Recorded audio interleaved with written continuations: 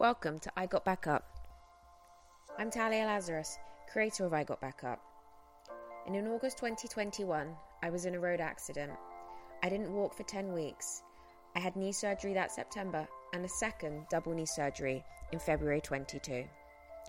My journey took me through greatest highs and extreme lows. We don't realize how much we take for granted until it is all taken away. The day I was able to get a glass of water all by myself was one of those little moments in life. Everyone has a story, and as humans, we always talk about when someone is back up or how something happened, but we don't discuss the middle part, the recovery, the journey, the darkness, the continuous roller coaster of ups and downs. It's a taboo subject for most, but here it's not. You have a chance to change your story, your outcome, your next chapter.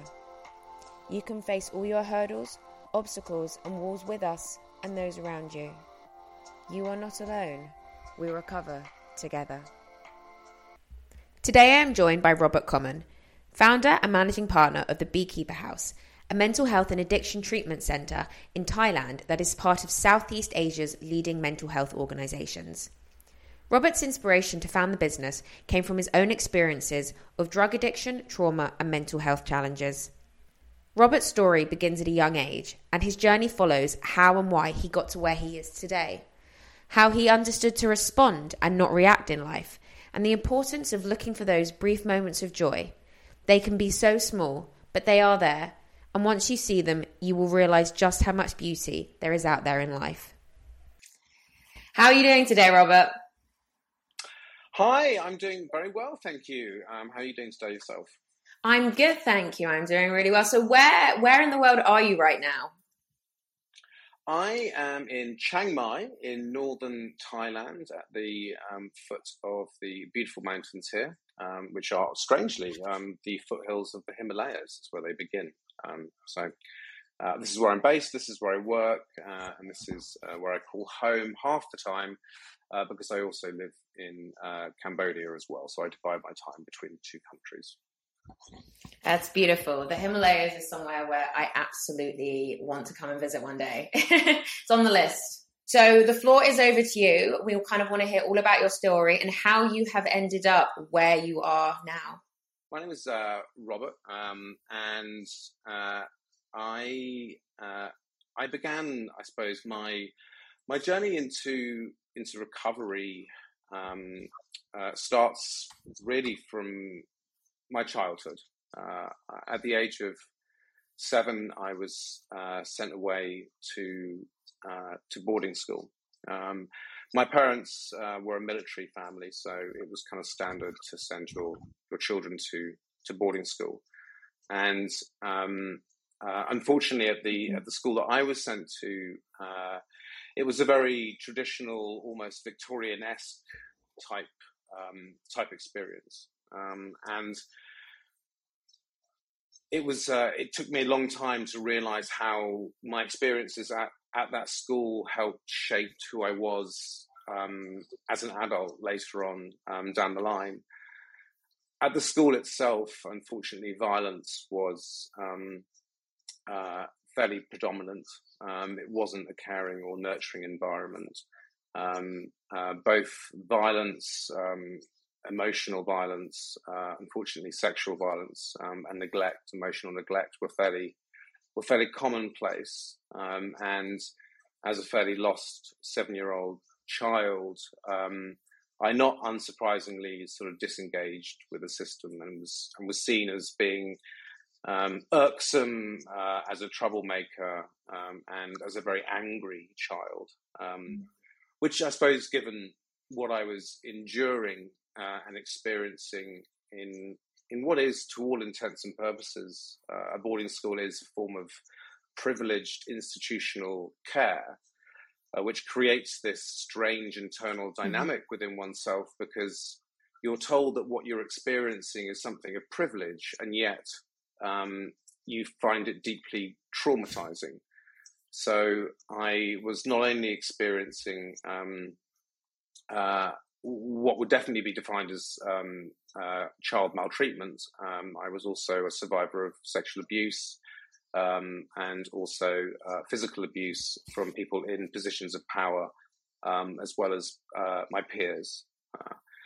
And that, I suppose, if I fast forward, takes me to when I changed school from a prep school. So in the private system, you have prep schools and you have public schools, and ironically, they're not public schools at all. I went to a public school, and there I met an individual who was my housemaster, and I certainly credit that particular man, that individual, to rescuing really me as an individual. I'd been the bottom of my class in everything. I failed at sports. I remember my housemaster at my previous school saying to me, "You'll be lucky if you get an O level in maths or a GCSE in maths. That's how stupid you are." I'll never forget those words. That's how stupid you are.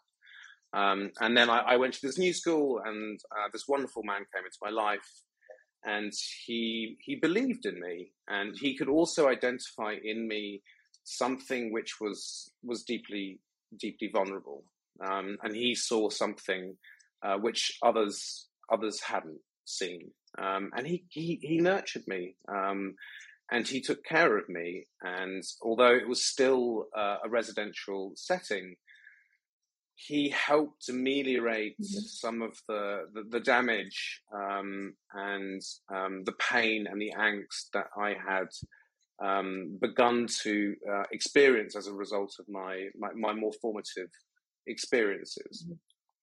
And I progressed through that school, and interestingly enough, I then thrived. I did very well. I got great marks in my GCSEs.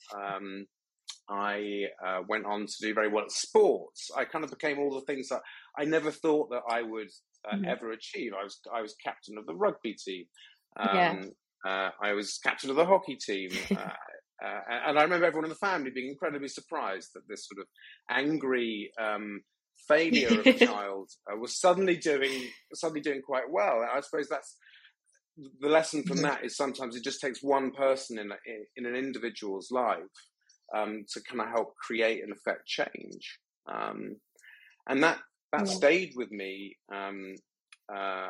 It stayed when I left, and then I experienced my biggest first adult setback in life, which was I was all set to join the army. I'd been through all the training, I'd done all the requisite courses and qualifications, etc. And I was due to join a regiment in the army, and as a gay man who had spent my teenage years wrestling with my sexuality, it was really hard for me, because I had to say to the guy who was the colonel of the regiment, "Look, I'm gay. I've just spent the last 6 years of my life trying to reconcile that fact, and you mix abuse in with that as well. I'm not about to turn around and get back into the proverbial closet because of this career." And he was actually very understanding. He just said, "Well, it's fine. You just don't tell anyone," which was, I suppose, it then was considered to be a relatively liberal response. Obviously, now in the century we live in, we know that's not necessarily the case. But even then, I thought, well, actually, no, I'm not going to do that. I need to be true to who I am. So I ended up saying, no, I'm not going to join the army. So I ended up walking away from that. And my whole teenage years have been set around, I was going to join the army. That's what I was going to do. That's what my family did.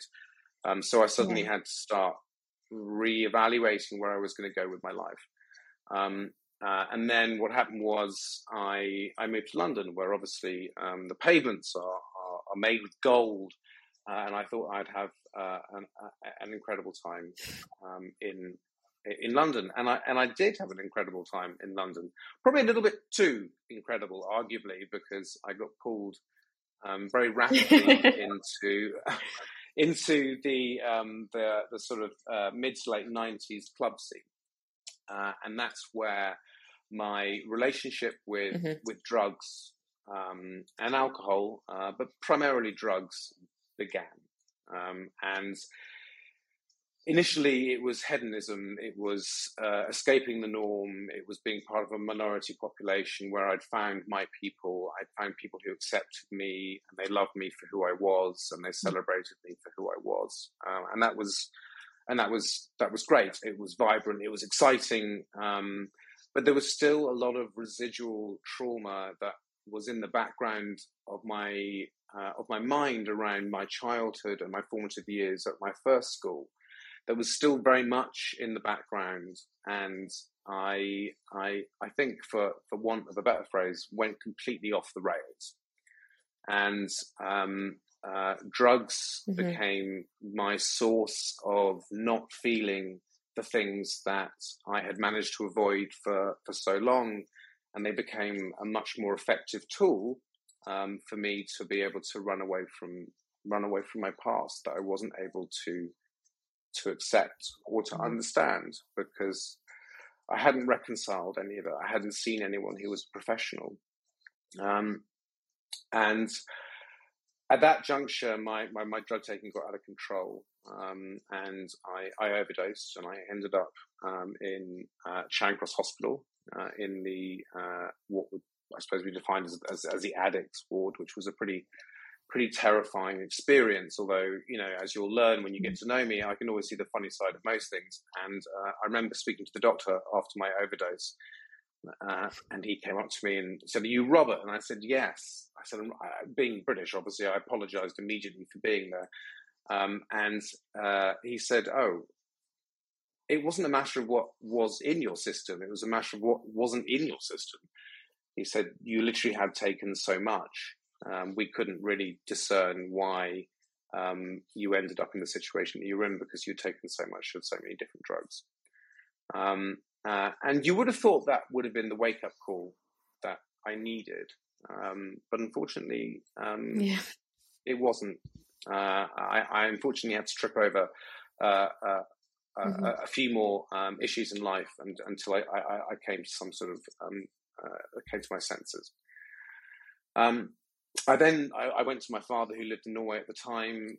He worked for NATO. I spent some time with him, and that's when I reached a crisis point again in my life, where I was so unreconciled with my sexuality and my previous history with regards to my childhood experiences that I couldn't cope. Mentally, I was deteriorating rapidly, and no one around me knew what to do because I hadn't told anybody. And the first person I did tell was my brother, who has been a rock in my life, but he's not a trained professional, and he didn't know what to do with that information. And that was when I first tried to take my own life, when I was staying with my father.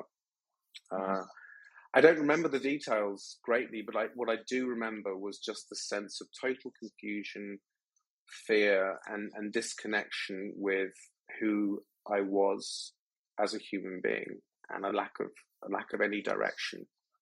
I didn't know who I was, and who I was meant to be, and who I was trying to become. And then I was fortunate in many regards, because I had some fantastic grandparents on my mother's side, and they had played a very significant role in taking care of me when I was a kid. Because when I had half terms and breaks from school, when I got suspended from school for being very naughty, they were the ones who would take care of me. So I always had a wonderful relationship with my grandparents, who were extraordinary, beautiful people. My grandfather was a Second World War hero. My grandmother was a sort of joie de vivre, but also extremely protective, a lioness. And life with them was always wonderful and beautiful. You can probably see on the smile on my face when I think about them. And I was going to go visit them, and it rained when I was walking through Portsmouth when I was going to go and visit my grandparents. And because it was raining, I took shelter in the nearest shop that I could find, because it was one of those really heavy downpours. And I took shelter, and I'd walked into the University of Portsmouth's sort of selling shop, their kind of frontage, where they they pitched to potential students, and I was not interested in going to university. And then a woman came up to me and said, "What are you interested in?" And I said, "Psychology." And she said, "Oh, we have a new course starting in psychology and criminology. Are you interested in it?" And the honest answer was, "No, I'm not." But I took the brochure. Being British, I didn't want to be rude, so I took the brochure.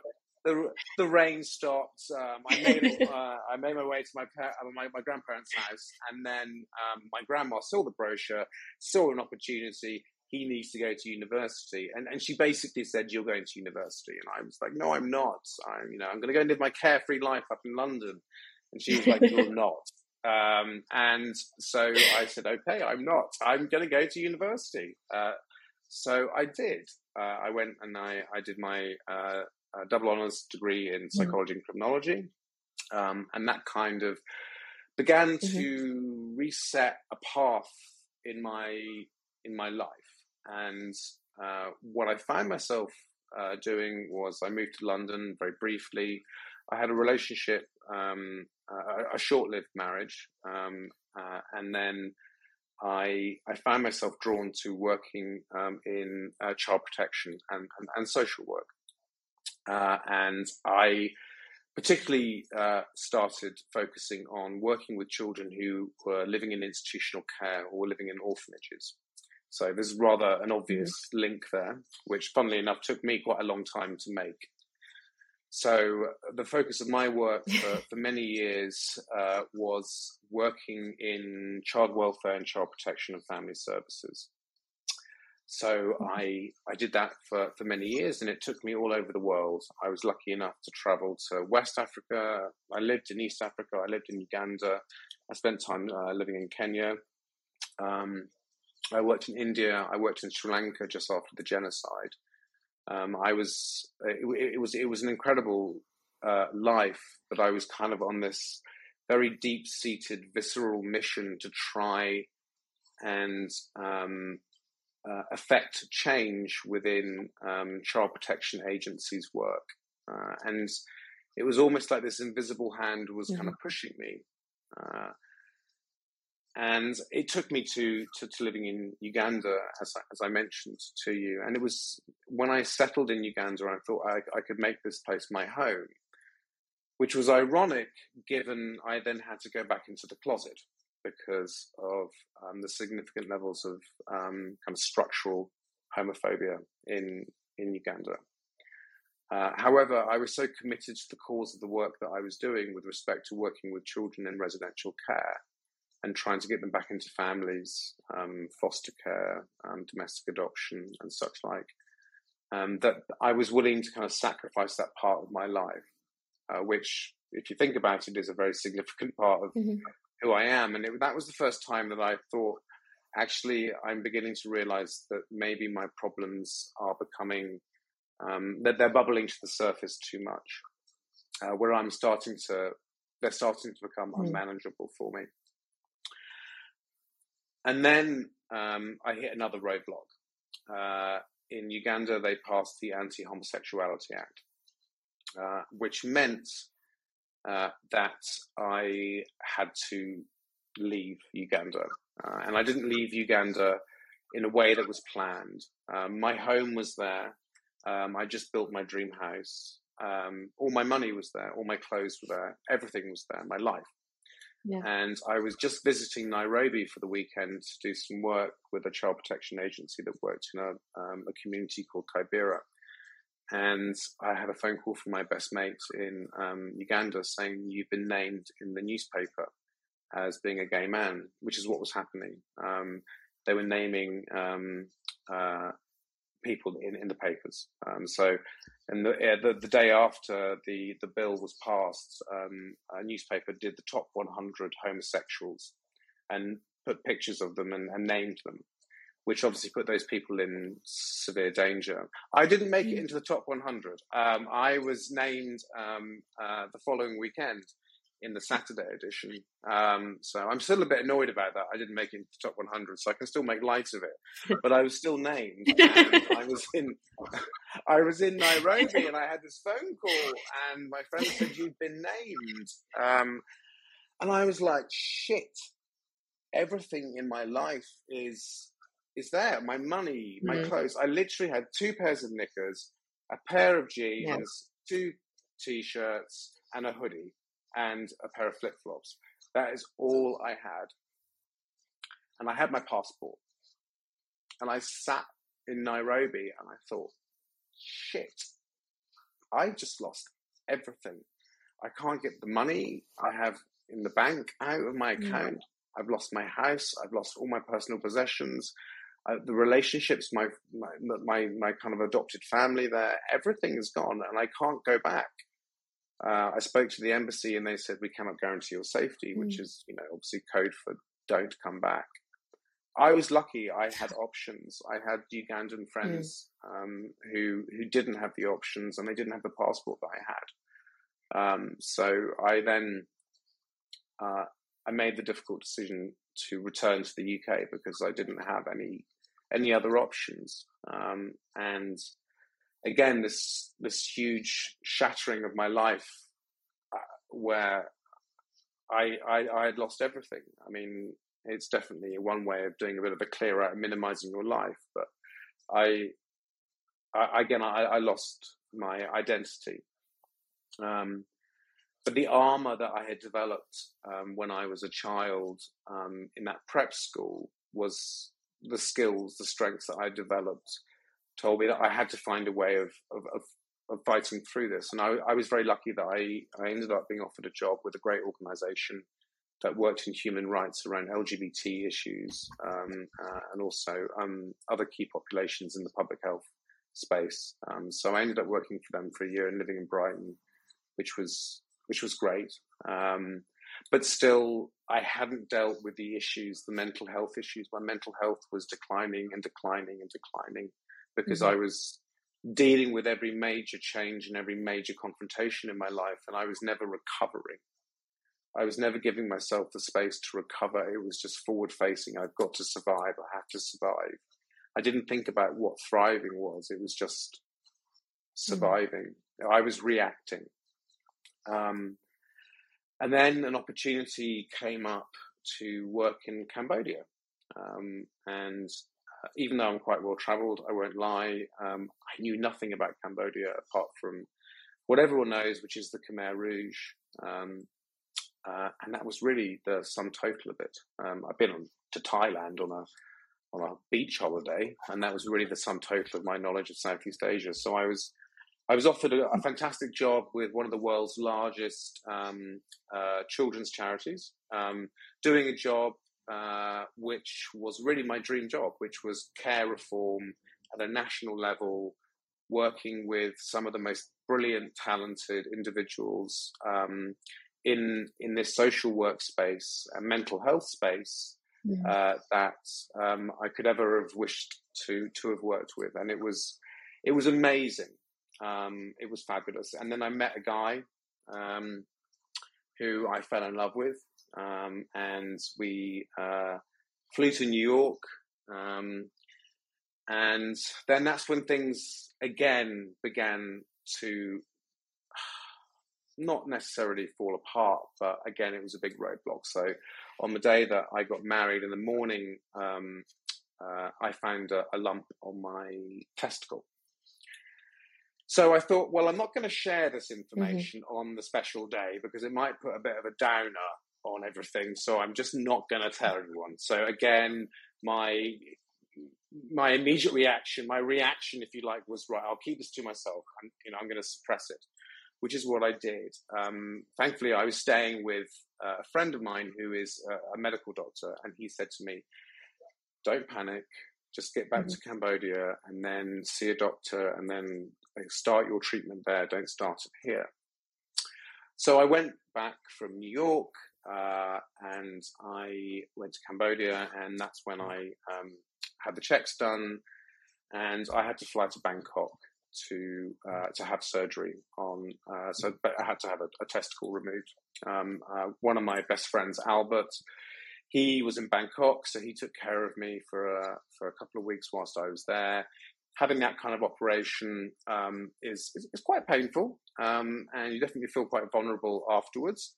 So he helped me through a difficult a difficult time, we managed to see the funny side of it. We ended up having a wonderful 2 weeks with each other, although I was fairly immobile after the operation.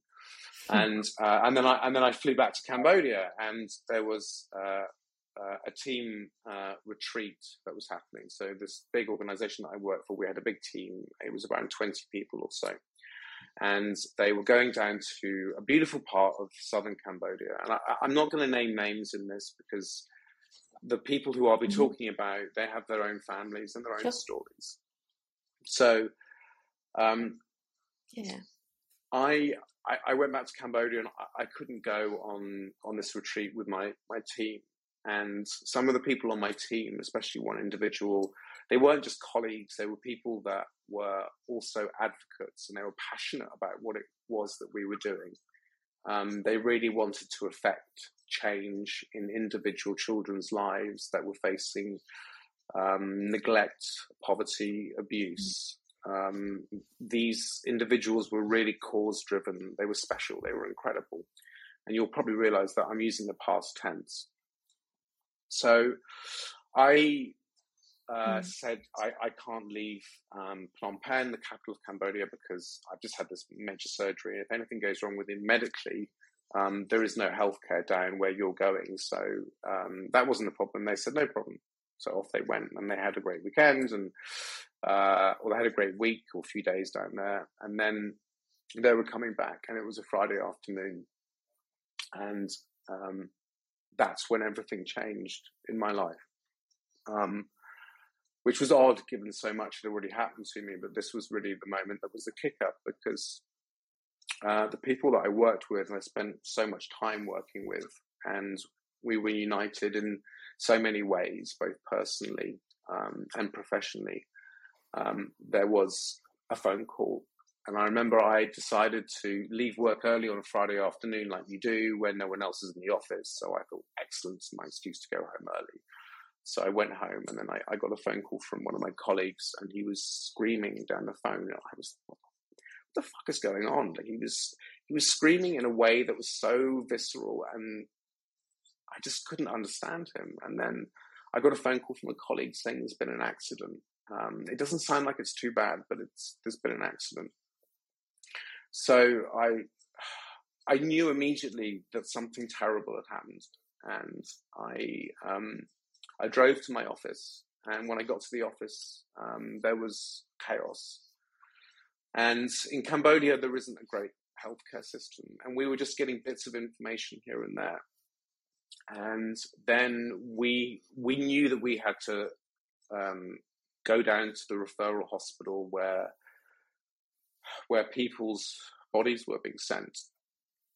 And as we were driving down there, the phone calls started coming in where we were getting told who had died. And a total of 3 of my colleagues, whilst I was driving down there,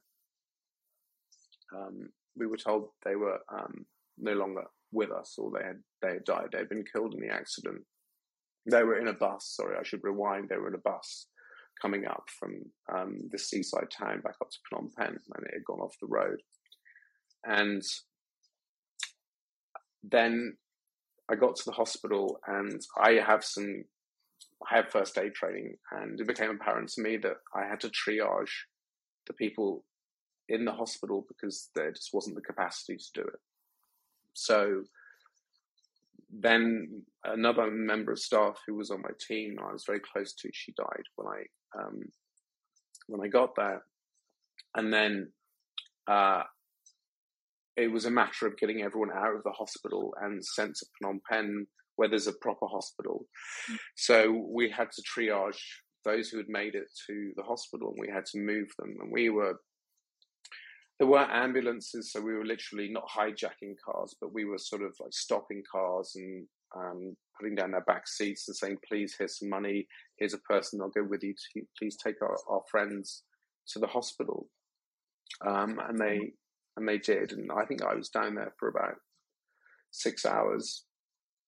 So four people in total died on that day, and many others on the team had life-changing injuries. And the world stopped, and someone who I loved deeply was killed in that accident. And then we still ran a huge program. So we had to carry on working, because I knew that the people who'd lost their lives in that accident would say to me, you need to carry on doing this work. You can't stop it because of what's happened. So we had to carry on working. And it was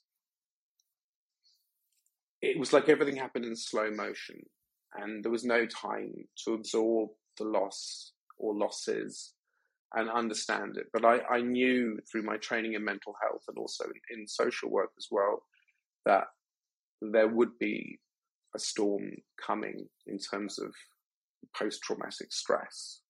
And the manifestation of trauma amongst the people that I worked with and I loved.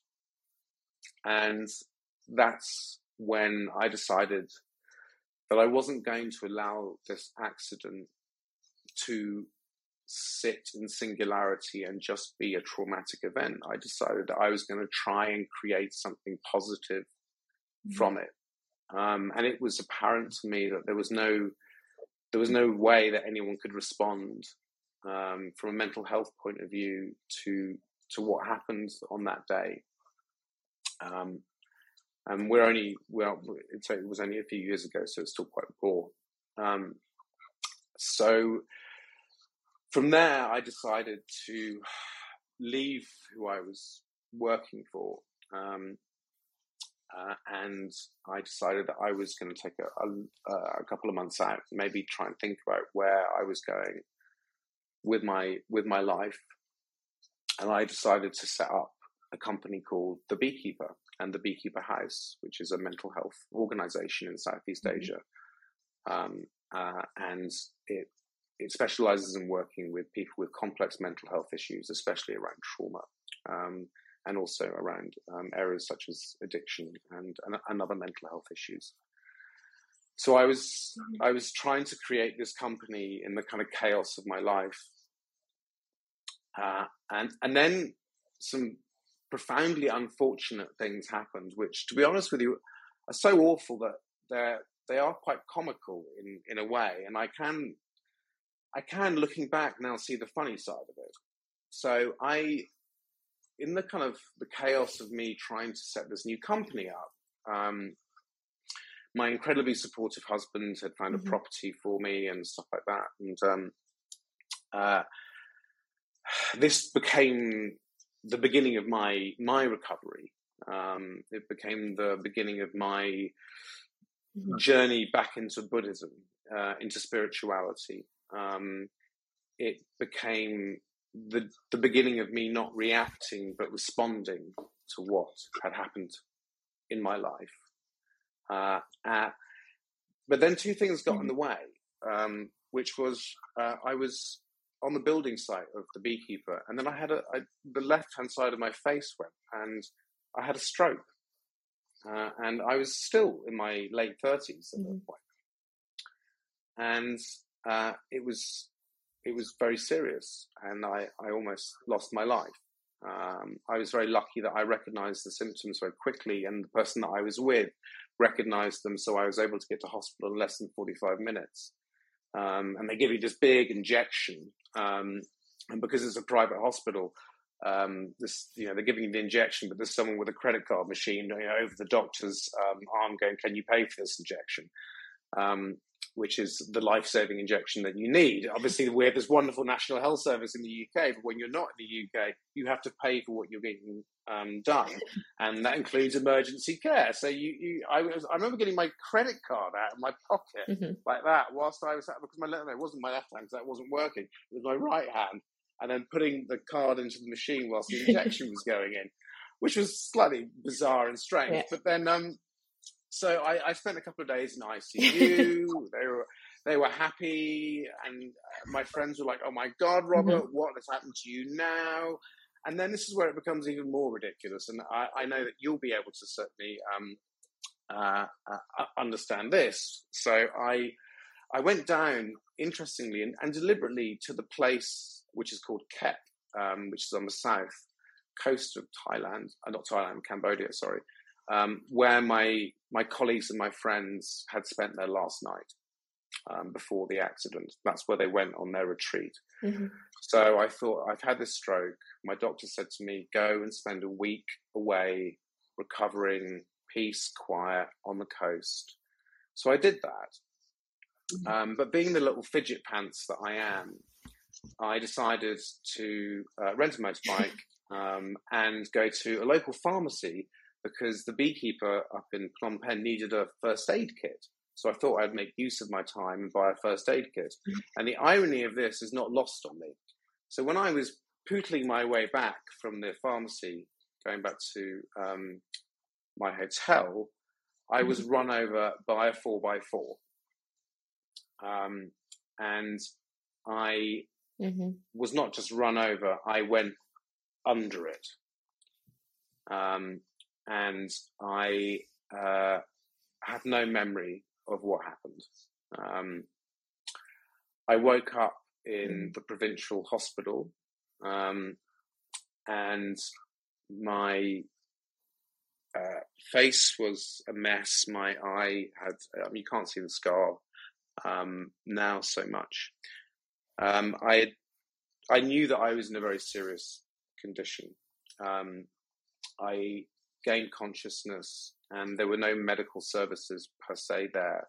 So then I knew I had to get out of the hospital. So I managed to get myself out of the hospital with 2 broken legs, a broken arm. Both my wrists were broken. So many bones were broken. I had 3 huge fractures in my skull. I had an arachnoid hematoma, and I had some significant internal injuries. I managed to get myself back to the hotel using a tuk-tuk.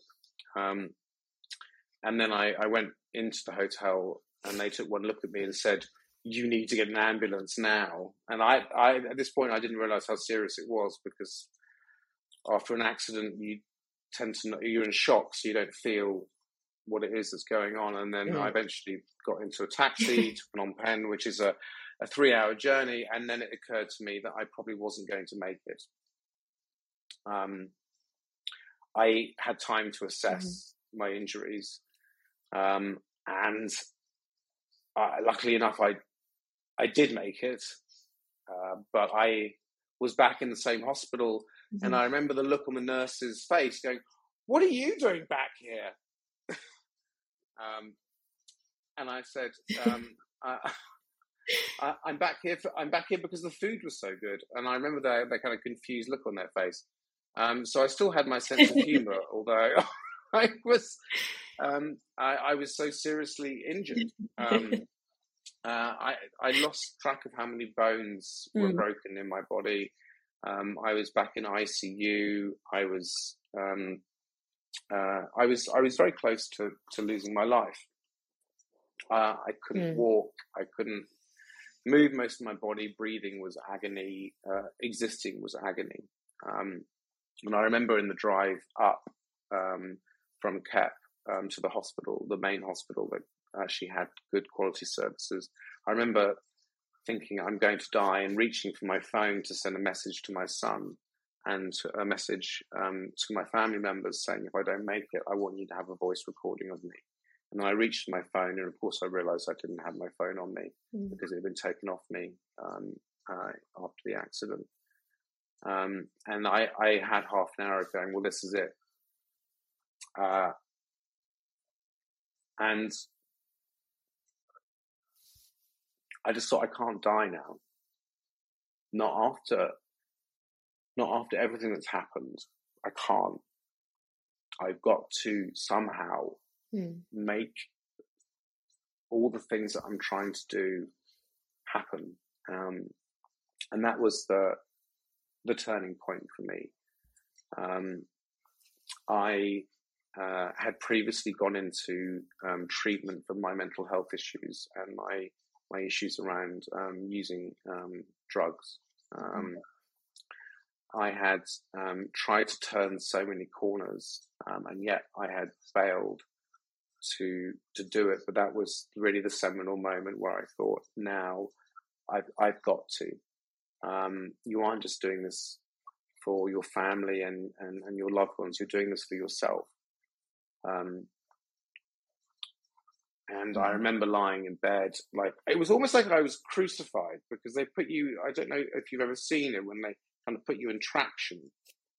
So maneuvering yourself around anything is almost impossible.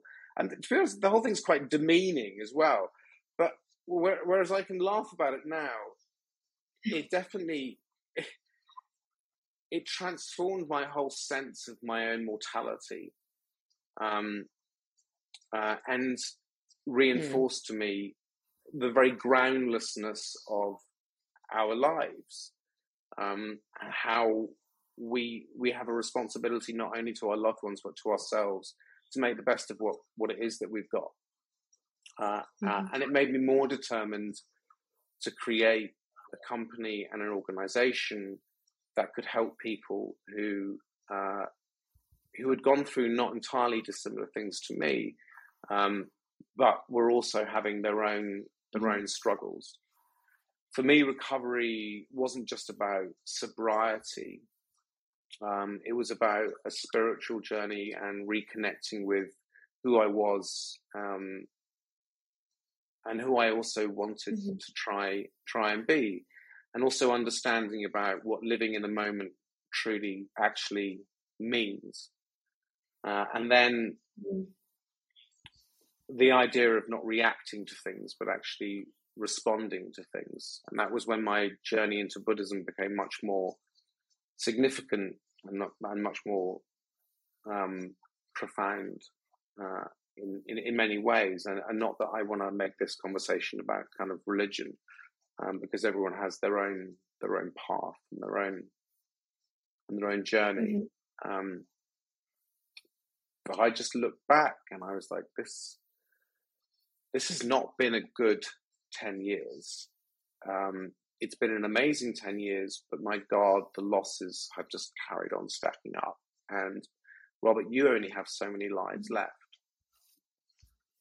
Fast forward, I'm having a quick medical checkup. And I know this, often when I tell the story, it sounds so ludicrous that people don't believe it. I'm having a medical checkup and my doctor does a scan, and sure enough, the other testicle has got a problem. And this is in the middle of COVID. So the beekeeper in Cambodia was actually doing very well during COVID. So then another tumor had developed. So I had to have that removed as well. And at that point, I knew that I was responding to things better in life, because when I got that news, which is quite big news for any individual, my reaction was one of gratitude. People said to me, "How do you feel? Like you're going in for surgery on the other side, and they're going to chop it out." And I said, "Do you know what? All I feel now is gratitude." And they were like, "What? Gratitude? You feel grateful?" And I said, "Yeah. I mean, at least I have the resources to do something about this issue. I can do something about it. I'm not reacting about this going, poor me.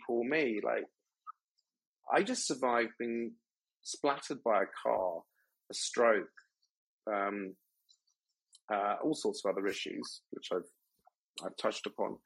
And now this is something that I can deal with. I can respond to in a way that's well thought through. You know, I should caveat this, that I had a whole lot of therapy during this 3 to 4 year period, which was key in my being kind of, I suppose, in some ways, I don't know if resilient is the right word. And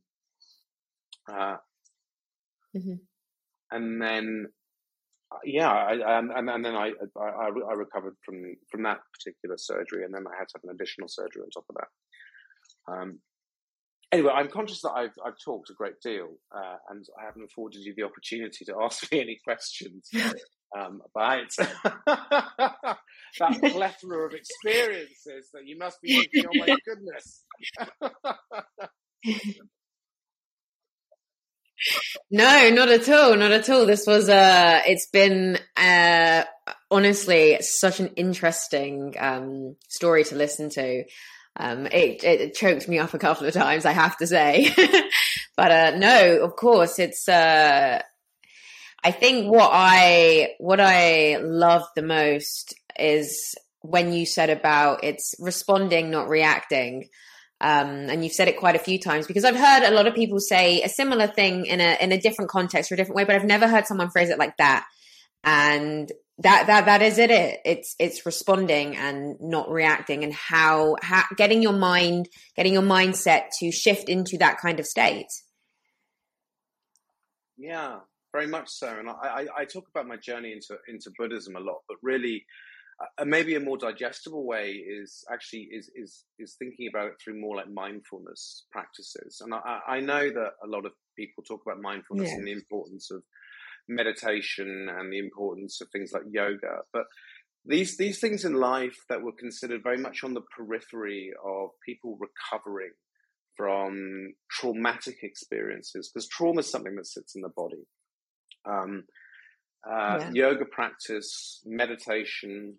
I'm very big into my Tibetan sound bowls. These mindfulness practices helped me start to develop a much more meaningful understanding and relationship with my thoughts. So in psychology, we kind of call it almost like metacognition, which is when you're thinking about your own thoughts. So my mindfulness practice started really to start focusing on my relationship to the thoughts that I was having. And throughout this whole process, there was a huge amount of grief mixed in with it, not only through the loss of those that I loved in the accident, but I also lost friends in that time. So the son of a good friend of mine passed away tragically.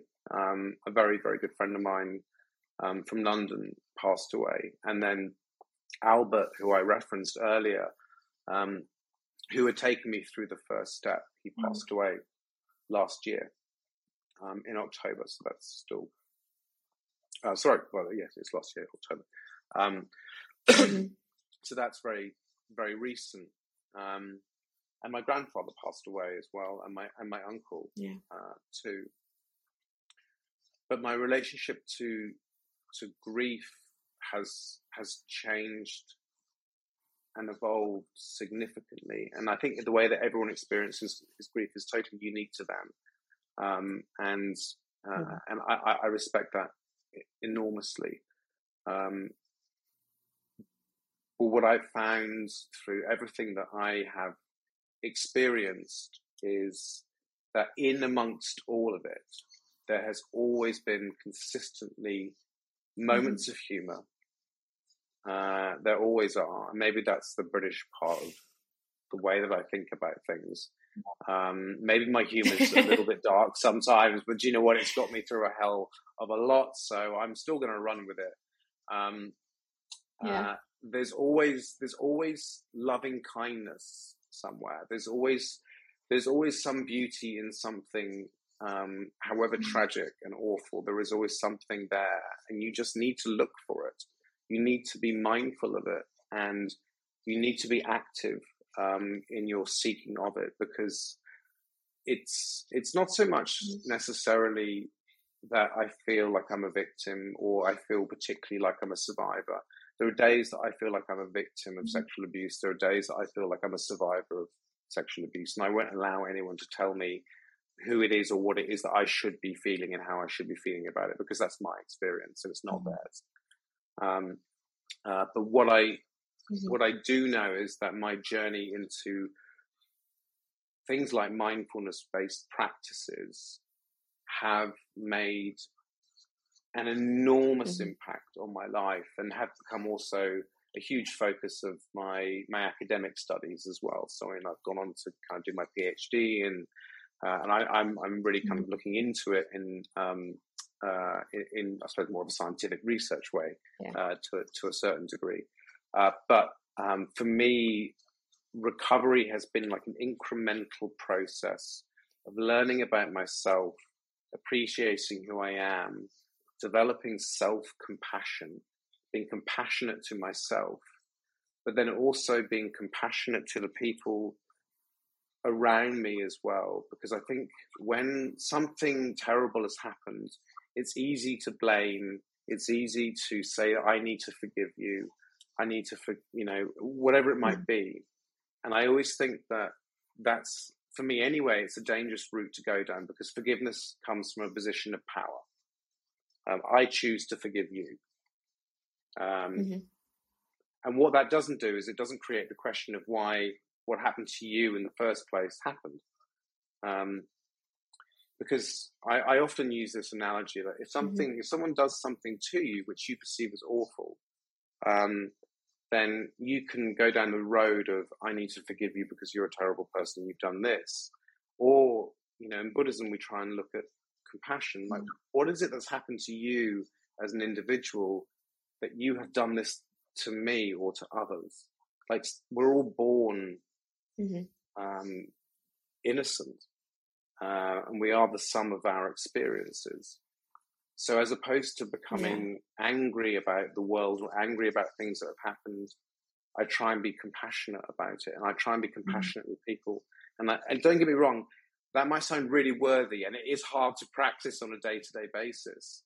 But for me, out of all the things that have happened to me, if you were to say to me, what do you feel about the person who abused you at school sexually?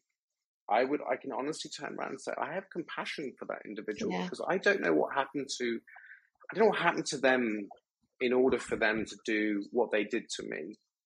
Because I know that if I spend my life thinking about how I could forgive them, it's not going to get me anywhere. And if I want to thrive in this life, and do justice to the people that came into my life and now have left it, sadly, and do justice to their memories, being angry and not being compassionate wouldn't be fair to them. Yeah, no, it's incredible how you've been able to develop that mindset and that kind of the frame of mind. And in a, like you said, whether it's a religious way or a spiritual way, kind of how you've done it, it is fantastic. And compassion is, a lot of people don't always have that sort of compassion. They do for similar situations, but they don't always have it for what you were saying, for the people that might have done them wrong, or, might make them feel angry. And you're right when you said, whether you feel like a victim or a survivor, that isn't for anyone else to tell you what you are to feel, because it's for you to feel, because it's your life and you're the main character in your life and you feel it how you want to feel it.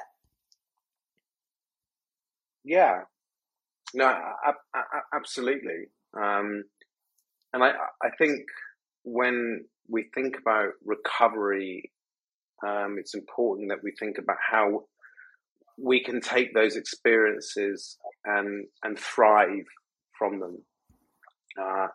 And weirdly, and this might sound like a bit of a strange segue, but I'm going to go there, and you can edit it out if you want to. But most people who experience deeply traumatic events don't go on to develop post-traumatic stress disorder. They go on to develop post-trauma optimism. Because they have the opportunity to reflect upon their lives, and it's a little interesting psychology, little factoid for you. But it's one of the things that I do find fascinating about the human mind and the human condition, because I do think genuinely most people will try and make the best of it, and try and see where they can they can leverage their experiences for self-improvement in many ways. And I know that I'm probably an eternal optimist in life, but I really do believe that. Yeah, it's you really do learn something new every day, because I hadn't heard that phrase either, and it's incredible how many people I've spoken to, not just with regards to I Got Back Up, but just in life in general, when you're right, when they have been through something, how optimistic they are after. And you hear so many people say to them, wow, you're so positive, and wow, you're so optimistic. Wow, like, wow. And I mean, yeah, I've obviously thought it through myself with what I've been through and why I've got to where I've got to. But when you hear other people say it as well, post-traumatic optimism, that's a beautiful phrase. It's very true, because you reflect and you think, okay, how do I change this? How do I start again? And how do I, create something new? Yeah. It's like one of those things, unfortunately, nobody wants to go through realistically what they've been through, but had they not have been through what they've been through, they wouldn't have this optimism of life or whatever they've done afterwards. So, yeah. Yeah.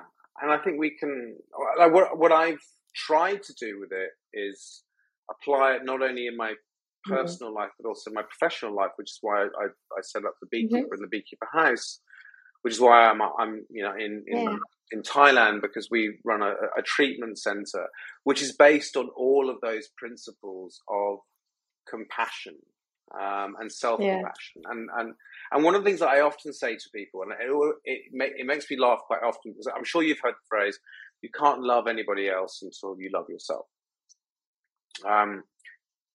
And my riposte to that is, I don't think it's about loving yourself.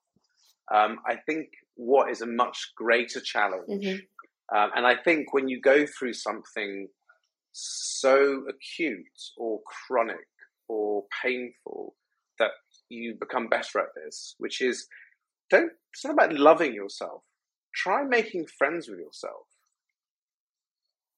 Try just being friends with yourself. Yeah. And that's a much more interesting way of viewing life. Like, who am I, and how do I look at myself, and how do I get on with myself? Like it's the idea of loving yourself. I get it. And I can see I see the central premise is lovely of it, but I think the greater challenge is that I can be compassionate to myself and to others. But actually, what I would like to be is I'd like to like myself. I'd like to be friends with myself. Again, that's one of the lessons that I learned from everything that I went through, was if I can just like myself and I can be compassionate to myself and arguably more importantly to other people, then it certainly was not in vain. Totally. I absolutely agree with you. And you're right. It's also like when somebody says, it's positive, talking positively to yourself as well. So it's when people say, you wouldn't ever say, certain things that you might say to yourself, to your friends. So almost if you consider yourself your friend, you wouldn't say certain negative things to them. So you're not going to say it to yourself. So it's a different way of loving yourself. It's treating yourself like a friend. Again, I love that. Yeah, you nailed it. You nailed it. That's exactly what it is. No, you nailed it. I sometimes struggle to explain it or articulate it very particularly well, and it's nice when I can bounce it off other people and they can give me their interpretation of it. And it's great when it resonates.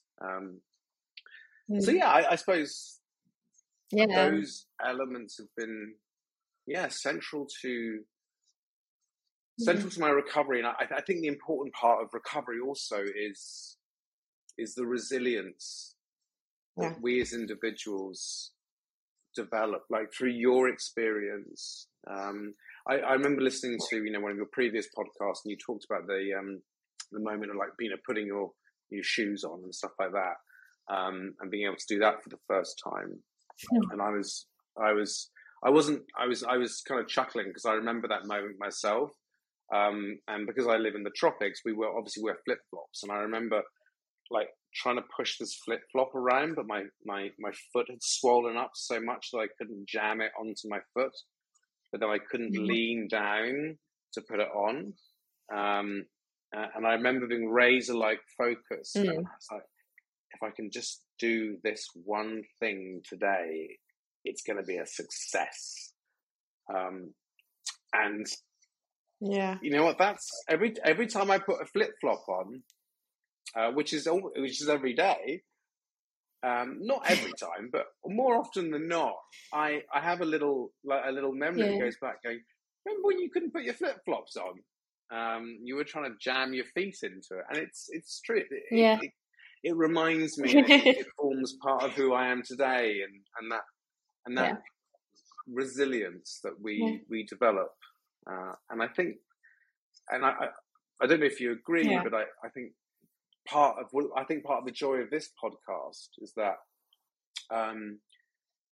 there is something about thriving afterwards, and understanding what that resilience is and what that hope can be that you are doing through this podcast, which I find so exciting, and it's such an important message to give individuals hope, because often when it feels like everything is falling apart, often it's actually really coming together, but we just need to give it the space to do that.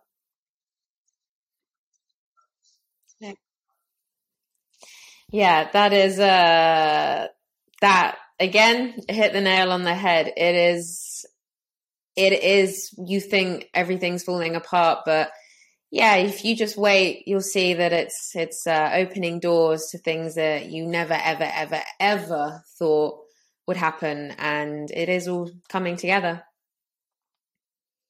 Yeah, well, I'm here on this podcast with you now, so exactly.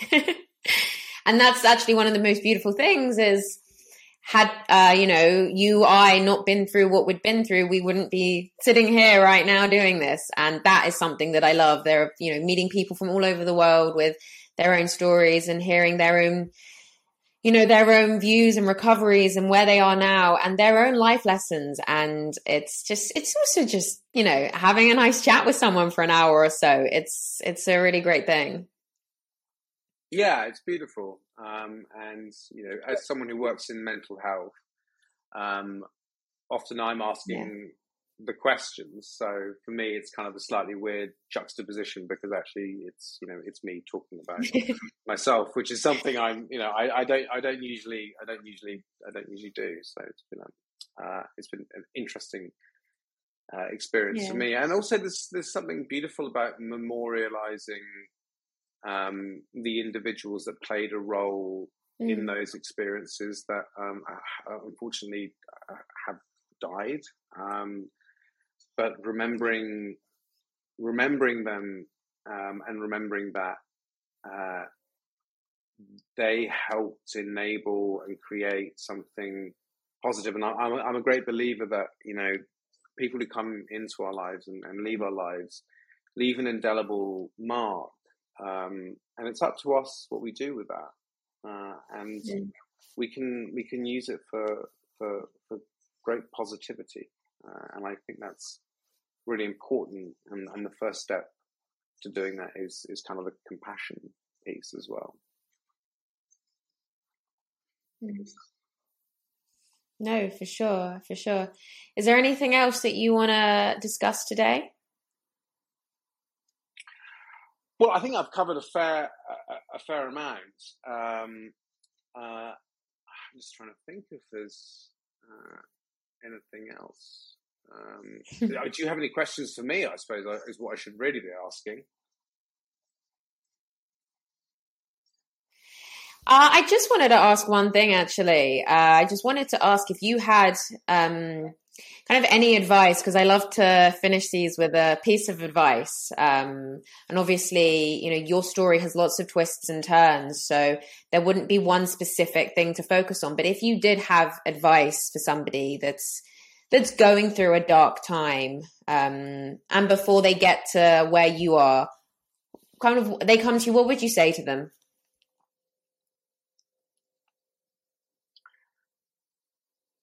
I think when we are in that phase of enduring,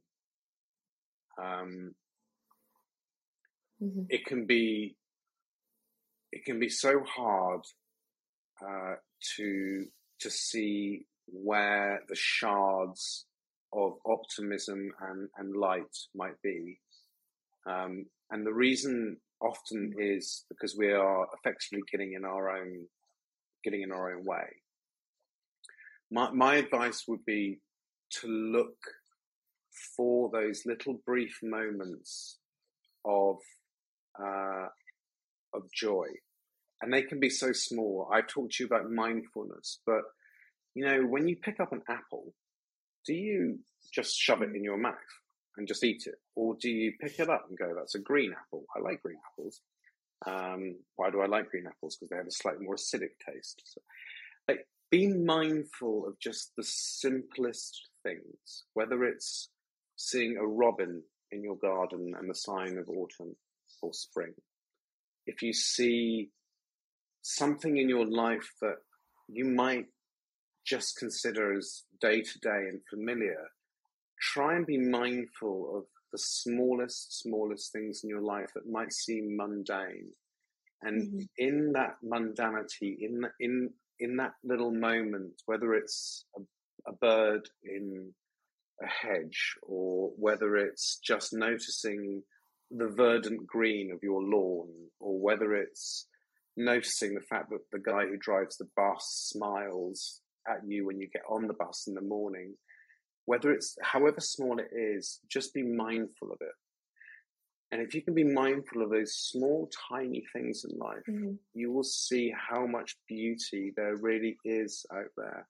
Whether it's the smell of, the countryside, whether it's just the way that the sun rises or the sun sets, I guarantee you and I promise you there is beauty in every facet of this life. And we just need to be mindful of it, and we need to be looking for it. In our dark moments, we forget to look. And often, even when we're doing well, we forget to look. So I would say, look for the small things in life, because they are there, I promise you. And when you notice them, I promise you that you will smile. And in that smile lies your power, lies your response, because you will stop reacting and you will respond to things. Yeah. That's beautiful. That's the most perfect way to finish this. This is beautiful. Thank you. Thank you, Robert. It was a pleasure having you on the show. And it is really interesting to understand a little more about why some people are so optimistic after a trauma. Often, though, when it feels like everything is falling apart, it's actually really coming together. But we just need to give it space to do that. Thank you for listening. I'll see you next time. And until then, definitely check out the Beekeeper House.